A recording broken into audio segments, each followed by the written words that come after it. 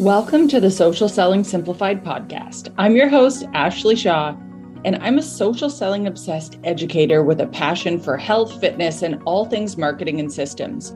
We're all about delivering results producing strategies and getting super clear on how to scale and grow your online business. You're going to learn about all things marketing and see what actually works. It's true that success leaves clues. Take it from one of our very own listeners, Dana, who left this review. Hey, Ashley, honestly, thank you so much for being you and doing what you do. I've loved every minute of this episode. It's really got my brain going and I can't wait to listen to more. I've done your free Done For You 5-day and I purchased the 20 Done For You posts, and I simply cannot say how amazing my interaction with people was when I was using your posts. One day I will have purchased all of what you offer. Thank you again for you. XO, Dana. Dana, thank you so much for this review. If you are loving this podcast, finding yourself motivated to grow your business, or enjoying all the marketing tips, do me a favor and help me spread the message. Leave me a rating or review, and I may just share your message right here on the podcast. Welcome to Social Selling Simplified. I'm your host, Ashley Shaw, and in today's episode, I am talking to Munera Dragomir, and we're getting into all things should and shouldn't around social media. Now, Munera got a long history of working in the social media industry, but most recently, she is actually the CMO at Planable. So she has tons of great tips and tricks to offer around where you should be spending your time on social media and definitely where you shouldn't, and some of the traps that a lot of people fall into. So listen in, have a pen ready, and get ready to be blown away and told exactly what to do, where to focus your time so that you can feel super productive and efficient. Maruna, thank you so much for joining me today on Social Selling Simplified. We're going to be talking about all things optimizing your social media efforts, and I'm super excited to dig into how to actually get inside your brain, behind the scenes of how to processize this and some of the systems that you actually use to set up your social media. So before we dive in, why don't we start a little bit with your story? And I know obviously you're the CMO of Planable. I just wanted to make sure that we got that in there because that's a new promotion that you just shared with me, which is amazing. Move from head of marketing to chief marketing officer. So tell us a little bit about how you got into marketing and what that looked like for you. Sure. Yeah. So I've had an interesting journey to lead me to be the CMO of Planable. I'm saying that because my first role in marketing, I was quite confused, as most young people are when they're just starting their careers. So my first role was actually in social media. I wasn't sure if that was the long path that I want to take, but it sounded I really liked it in the beginning. I still do. And so my first job was at a pretty big corporation where only the social media team, part of it actually was made out of 20 people. And it was there that I kind of gotten to really know how social media looks like off Facebook, off, the feeds, the walls, the grids, the whatever you want to call them. And it was interesting to see because either besides the analytics part that I really enjoyed, it was also the planning had a lot less to do with creativity than I thought. I expected I would stay in a room, think out those witty words, look for that great content or even build it.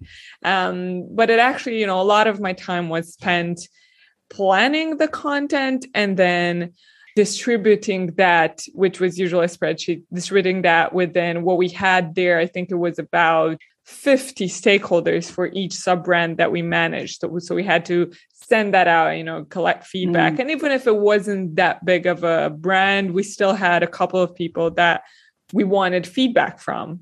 And, it's simply building that spreadsheet, which I remember my innovation back then was moving from an Excel to a spreadsheet. And it was a big improvement. But yeah, that was kind of my experience with the planning side of things. And I kind of took a turn, went to Uber for a year and a half. I was part of the marketing team there. And then I learned about Planable. I really fell in love with what they're doing and with the mission that they had, which is it revolves around a lot around social media planning. And so it made so much sense for me because it resonated with it. And I wanted to be part of the team and to contribute to making the lives of people doing social a lot easier. Cool. So I'm curious, what was your perception of social media before and then after you got a look behind the scenes? Because I think that there are a lot of people that have, I want to say like this love-hate relationship with social media. Like we know we have to use it to grow our business and that is not going to change. But there's this point where, I don't know, maybe I'm just speaking from, like there's a lot of, I think, effort that can sometimes go into social where like you want to make sure your efforts lead up to something. Like nobody ever wants to be like, oh yeah, I'm going to go on social and post. And then an hour later, like after you feel like crap and you've compared yourself to every single person that you're following on there, you feel like, like, how do you then go and post something and feel good about it? Right. So like, what was the big change before and after? I think, it was, at the beginning, it was a lot about changing the misconceptions that I had. I think I was quite, again, at the beginning of my career back then. And what we were taught in school and back then, when I was listening to all the influencers on social and on marketing, it was a lot about, content. Content is king and content is the most important thing. So if you create great content, if you share it on social, if what you put out on social is great, people are just going to come to you. Which I now know is far from the truth. I mean, the quality of content is very important, don't get me wrong, but I do not think it brings audience on its own. It's, it's hashtags, it's tagging the right people, it's giveaways, it's initiatives to bring the audience to I feel like that piece of advice applies to accounts that already have tens of thousands of followers. And yes, if you build great content, they will probably come back or start interacting with you more and gain more followers. But if you have nothing, or if you have very few of them, it's not going to be enough. And it should be, a lot of your effort should go into the quality of your content, but distribution is key. Finding out how to reach audiences. And then, the second misconception for sure was how people actually worked and how much went into brainstorming versus how much actually went into the nitty-gritty, into manual work that I really did not. It was not what I was thinking I'll be doing when I'll manage social media. Third part would be the analytics side. I think it's very tempting to look at social data totally separate from everything else that you're doing, which is, it doesn't mean anything. Those likes, those follows, those engagements, they don't really mean anything if you don't tie them up with the actual business results. So I think that's also something a lot of businesses do, just to kind of segment the results of whatever efforts they're doing. Okay. I love this list of 3 things. So I'm going to summarize what you said. So we've got the difference between content and distribution. We've got what actually goes into your plan and into the work. And then number 3 is the analytics and what can be tempting to focus on, but what it actually means is more important and how it ties to the business results. Let's start with the first one here and talk a little bit more about content versus distribution, because I think that, I hear from people all the time how much time they spend, like it's so time consuming, creating stories, creating reels. Like every time something new is thrown at them, it feels like, oh my gosh, I got to learn that now. And this like content monster is always chasing you with how much you feel like you have to create. I'm really excited to have just a straight up, really honest conversation about this. Like, what is the weight of content versus distribution? And I think we're very familiar with the content component, but let's have a conversation about what distribution looks like and what are some of the strategies. to phrase that and summarize what I just said, I think I'm looking for the mix. Like, what percentage of your business growth is content versus distribution? Would you say it's like 50-50, or what do you think the mix is? Yeah, it's very hard to prioritize between the two. I think it depends on the stage though. So I think at the beginning, before you distribute, you should build proper content, a few pieces at least, obviously, because if you're inviting people to an empty page, they don't know what they're following, they're not going to follow. So you should build at first some content. So probably in the first 1,000 followers, you should focus maybe 70% on your content. But then once you feel like you have a valuable content and now you feel comfortable to start inviting people, to start gaining followers, because you've got your role, you've got your niche, you've got whatever you think your brand is, then you can shift a bit that focus and start thinking about the distribution a lot more. And, you know, in the initial phase, I think in the content, most people say this, you know, look for your niche. And I think that's important because obvious that someone else is going to do that too, but it's important to see where the market is oversaturated. What information do most influencers post? And is that oversaturated? Because if you're thinking, exercises for sports, for example, which I follow a lot, I follow a bunch of influencers for that because it's never too much. I always want to see new ideas of exercises that I can try out.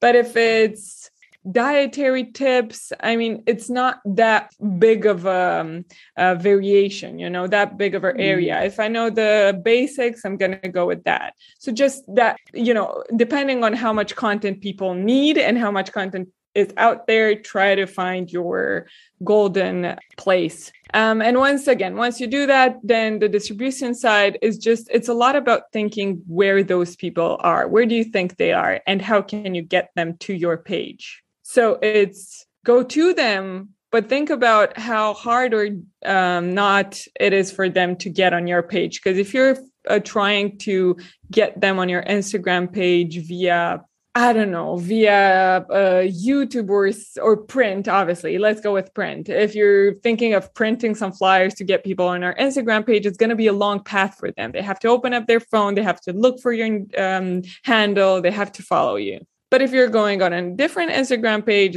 the path is going to be so much simpler. Okay, perfect. So basically, in the beginning, before you get your first 1,000 followers, it's like super focus in on the messaging, who you are, what you stand for, really hone in on that so that people can feel that presence when they come across you, because you don't want to bring a bunch of people there and then be all over the place. Like that doesn't make sense.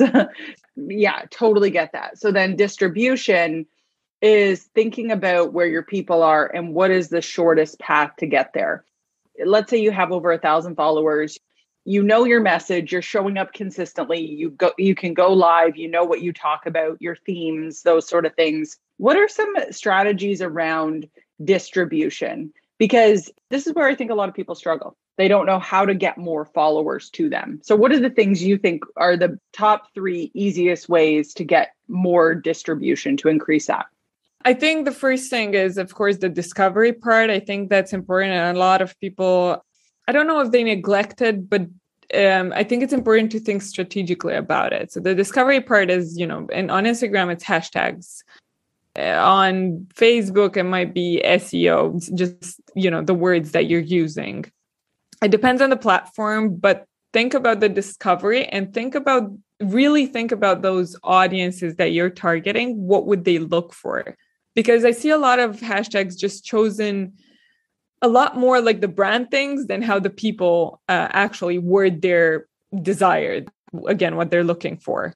Don't necessarily start that much. You can look at other influencers, but don't start with all the pages and just copy paste their hashtags. They just might be doing it wrong. Again, try to really put yourself in the mindset of your consumer. Are they looking for, wellness, or are they looking for how to eat or healthy recipes or calorie counted recipes, stuff like that? You know, how the people phrase it.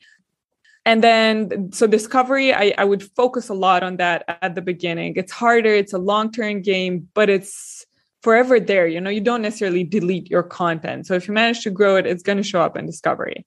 Then I would go a lot for partnership. I think partnerships is, it's a really good way to get in front of a new audience that you don't necessarily own.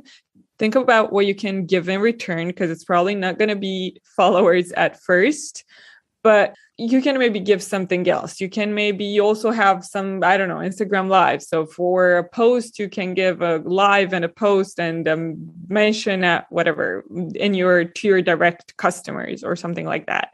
So you can bump up that offer. So it makes it more appealing for other accounts that are bigger than you. And I think about if you have other environments. If you have, for example, customers, think about what their incentive would be to follow and distribute you on social. So if they may not have thousands of followers themselves, but everyone has a few hundred, so it's going to be valuable. Just think about giving them an incentive. If you post photos of them, they're probably going to want to share it back.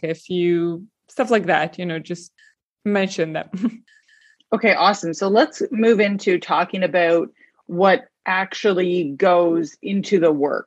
This is really, I think, reflecting back on what you used to think social media was versus what you learned about. Perhaps it's the systems or processes. How do you lay that out, the actual work of optimizing your social media? Yeah, I think, again, it's a lot of time goes into what should not be part of your planning. Mm-hmm. So if you're doing any manual stuff that's taking you, I have this rule in my team, and it's not only about social, but it applies to whatever we do. And if any process is done regularly and it takes more than 5 minutes / manual process, then we should talk about it. Think about it. How long does it take? How often do you do this? How much time does it take? And how easy it would be to actually make it more efficient. I would look at everything you do very objectively. Just how long does it take? And is it done manually? Does it activate your creativity, your strategy, anything that's, your talent? Or is it just copy pasting, moving this, moving that, stuff that anyone could do? And if it's stuff that anyone could do, you should really find a way to optimize it. And I know, we talked a bit about your audience in the beginning, and a lot of you may not have teams necessarily. So you work alone. But for social, it can scale fast. You can bring someone in, and it can be a difficult process to hand over if it's not done properly. And even for you, if you have spreadsheets, if you have Drive folders, if you have folders on your phone with all your media assets, it can get very chaotic very soon. Got it. Okay, perfect. I guess when you talk about any process that takes over 5 minutes or it's very manual, would you say that's the biggest mistake that people are making? Because all of that adds up, obviously. And it's like, yeah. If it can be outsourced, or I remember when I was first starting my business, I had a coach and a mentor, and he always talked about if somebody else can do it for, there's many VAs out there or people that can help you. But I think the actual example was like, it could be like hiring somebody to help you clean your house or something like that. But a VA example works too. You are really trying to get to the point that you are only focusing on like $100 an hour tasks. So when you step in and say, oh, I can also do this, you're dropping your rate every single time to do that you could probably have a VA do that or find a team member to do that for a lower rate. So it's like, what is your time really worth? Yeah, I think manual work, it brings a lot of problems for anyone. It's besides wasting time, making your time less valuable, decreasing your earnings end of day. It can also, it decreases the quality of what you do because you'll end up taking that time from somewhere else. And that somewhere else may be the content that you're building, maybe the brainstorming that, you could be doing for distribution or how you can grow your channel, on building, assets. All that could be done with the time that you would no longer spend on manual work. And it's not necessarily if it's, it's at the beginning, it may be scary to bring someone on because you never know if it's going to be a full-time job or not, or even part-time, or if, I don't know, it can be scary. But before bringing someone else, there's still a lot of technology solutions out there that could help you with anything, really, even with building a giveaway or randomizing, those little contests. You can randomize those words. There's so many tools out there, and a lot of them are very cheap, a lot cheaper than you'd think. Perfect. Okay, awesome. So let's go into point number 3 here about the analytics. And what do you find people focus on that they shouldn't be when it comes to social media data? What should they focus on instead as well? Yeah, I think a lot of people still look at impressions, reach, likes, followers, all that. But I'm not saying that's not important. I'm just saying that's part of the picture. If it's not tied up, you could have a huge engagement rate. You could have huge numbers on your page specifically. But if you're not bringing any of that into your business, if that doesn't translate into money, then there's still something you could improve and you could really turn that around. It's probably you're not tying that enough with your product. The content is too vast. It doesn't say what you actually sell. What I want to point out is that it should still be tied, everything, absolutely any metric should be tied with your conversion rates and with your customer acquisition costs, just so you know if the time you're spending there is actually worth it or not. I remember hearing actually from someone I was listening to on a podcast, like, you can't cash in your likes and engagement for money. Yeah. Stop looking at it like you can and just focusing on that. What you're saying instead is focus on the bigger picture and be looking at the trends with the actual conversion rates and when you're actually converting those followers to customers, because that's way more important. Like, you're not running a business just to get likes. You're running a business to be profitable. So you need to connect what you're posting to actually bringing in revenue. Exactly.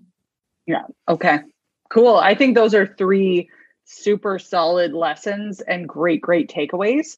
So what I would love to do is get behind the scenes and learn more about how Planable works and how you use it for setting up your processes, systems, and just, I'd love for you to share your screen with us and us to get a little demo of how this all works.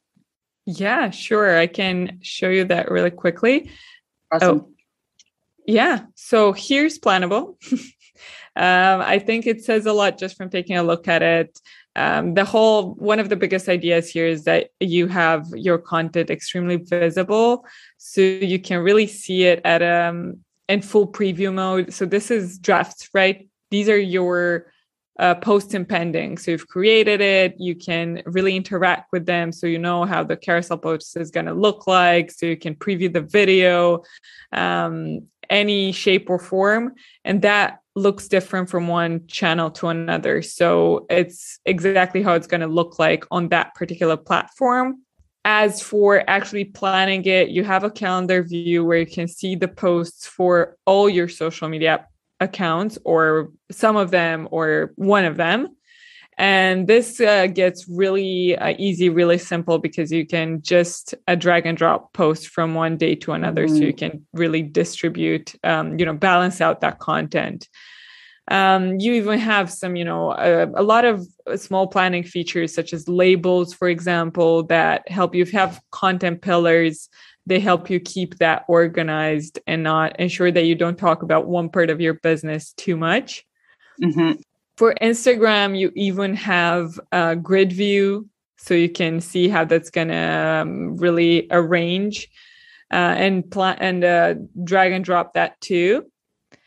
And stories, you can also preview stories here. You can edit them. You have some basic editing features that will work wonders at first. You can, play around with the fonts, the colors, the photos, build various stories that will play nicely into your brand. And creating posts is also really, really simple. So you can just add from media library. As I said, you could upload here all your assets, all the posts all the photos or videos that you've created, and you can just drag and drop them into a post, write whatever you want to write. And you can tweak that for your separate channels, right? So you could say that, okay, I want this to be the main post for everything I do, but then for Google My Business, but you can say this is for LinkedIn, right? And whatever, add your hashtags or tag your pages that you want to tag. This will not apply for the rest of the pages. So it's really tweaking content for each platform that you use. Yeah, in a super fast demo, this is kind of the gist of it. We also have, a free plan at the beginning for the first 50 posts, so you can really try it out for yourself and see if it works. Oh, I mean, it does work, but if it works for you. Yeah, for sure. What's the TikTok one look like? That's cool. Oh yeah, we've also got TikTok. You can upload your videos here, create that copy, and once you can schedule it out, you're gonna get a notification on your mobile phone to just you hit the notification and it's live. Super cool. So you said there's an option for my listeners to get a free trial to try it out for 50 posts. Is that right? Did I hear that right? Yeah. The first 50 posts are free. Cool. I think you're going to include the link in the bio, right? Yeah. And what I'll do is I'll include the link in the show notes for everyone so they can get in here, play around with it, try it out. I mean, I love how visual it is. Like that feels like it would make it super easy to not only, I love the visual concept, but then being able to like repurpose stuff right there, like add in all the hashtags, makes it super easy versus the time suck it is to like go in and do the stuff all manually. Yeah. Now, have you heard much? This is one question I've gotten many times before. How do you find that does it impact the algorithm if you're not posting on the native platform? Like, how have you guys found that to be impactful, or has it been? I think honestly, it's I don't think there's a study behind that. I've heard this a lot of times. We have some customers that at the beginning were afraid that this would happen too. We've never heard complaints of our customers that are actually using the platform. And I do think it would be a bit counterintuitive at this point because we're using APIs that are launched by the platforms alone. These are native APIs. They gave us access to do this. So it's not hacking it in any way. The platforms themselves know that it's really complicated to do this natively for so many platforms. So we have access to them. We're Facebook partners, Twitter partners, LinkedIn partners, whatever we've got all the badges. Yeah. So it should not happen. I do not see their interest in doing this, honestly. Yeah. I thank you for that answer, because I think that sometimes there's a lot of people that are like, well, the algorithm, and like, meanwhile, it's like, they don't really understand like what that actually means. And like you're saying, when they've given you access with an API connection, why would they then be like, no, we're also going to punish you. We've given you access, but like it just logically, it just does not make sense. And sometimes these things get picked up and just repeated by people that, they just hear it from somewhere and then repeat that information that is not necessarily accurate. So I appreciate you setting the record straight.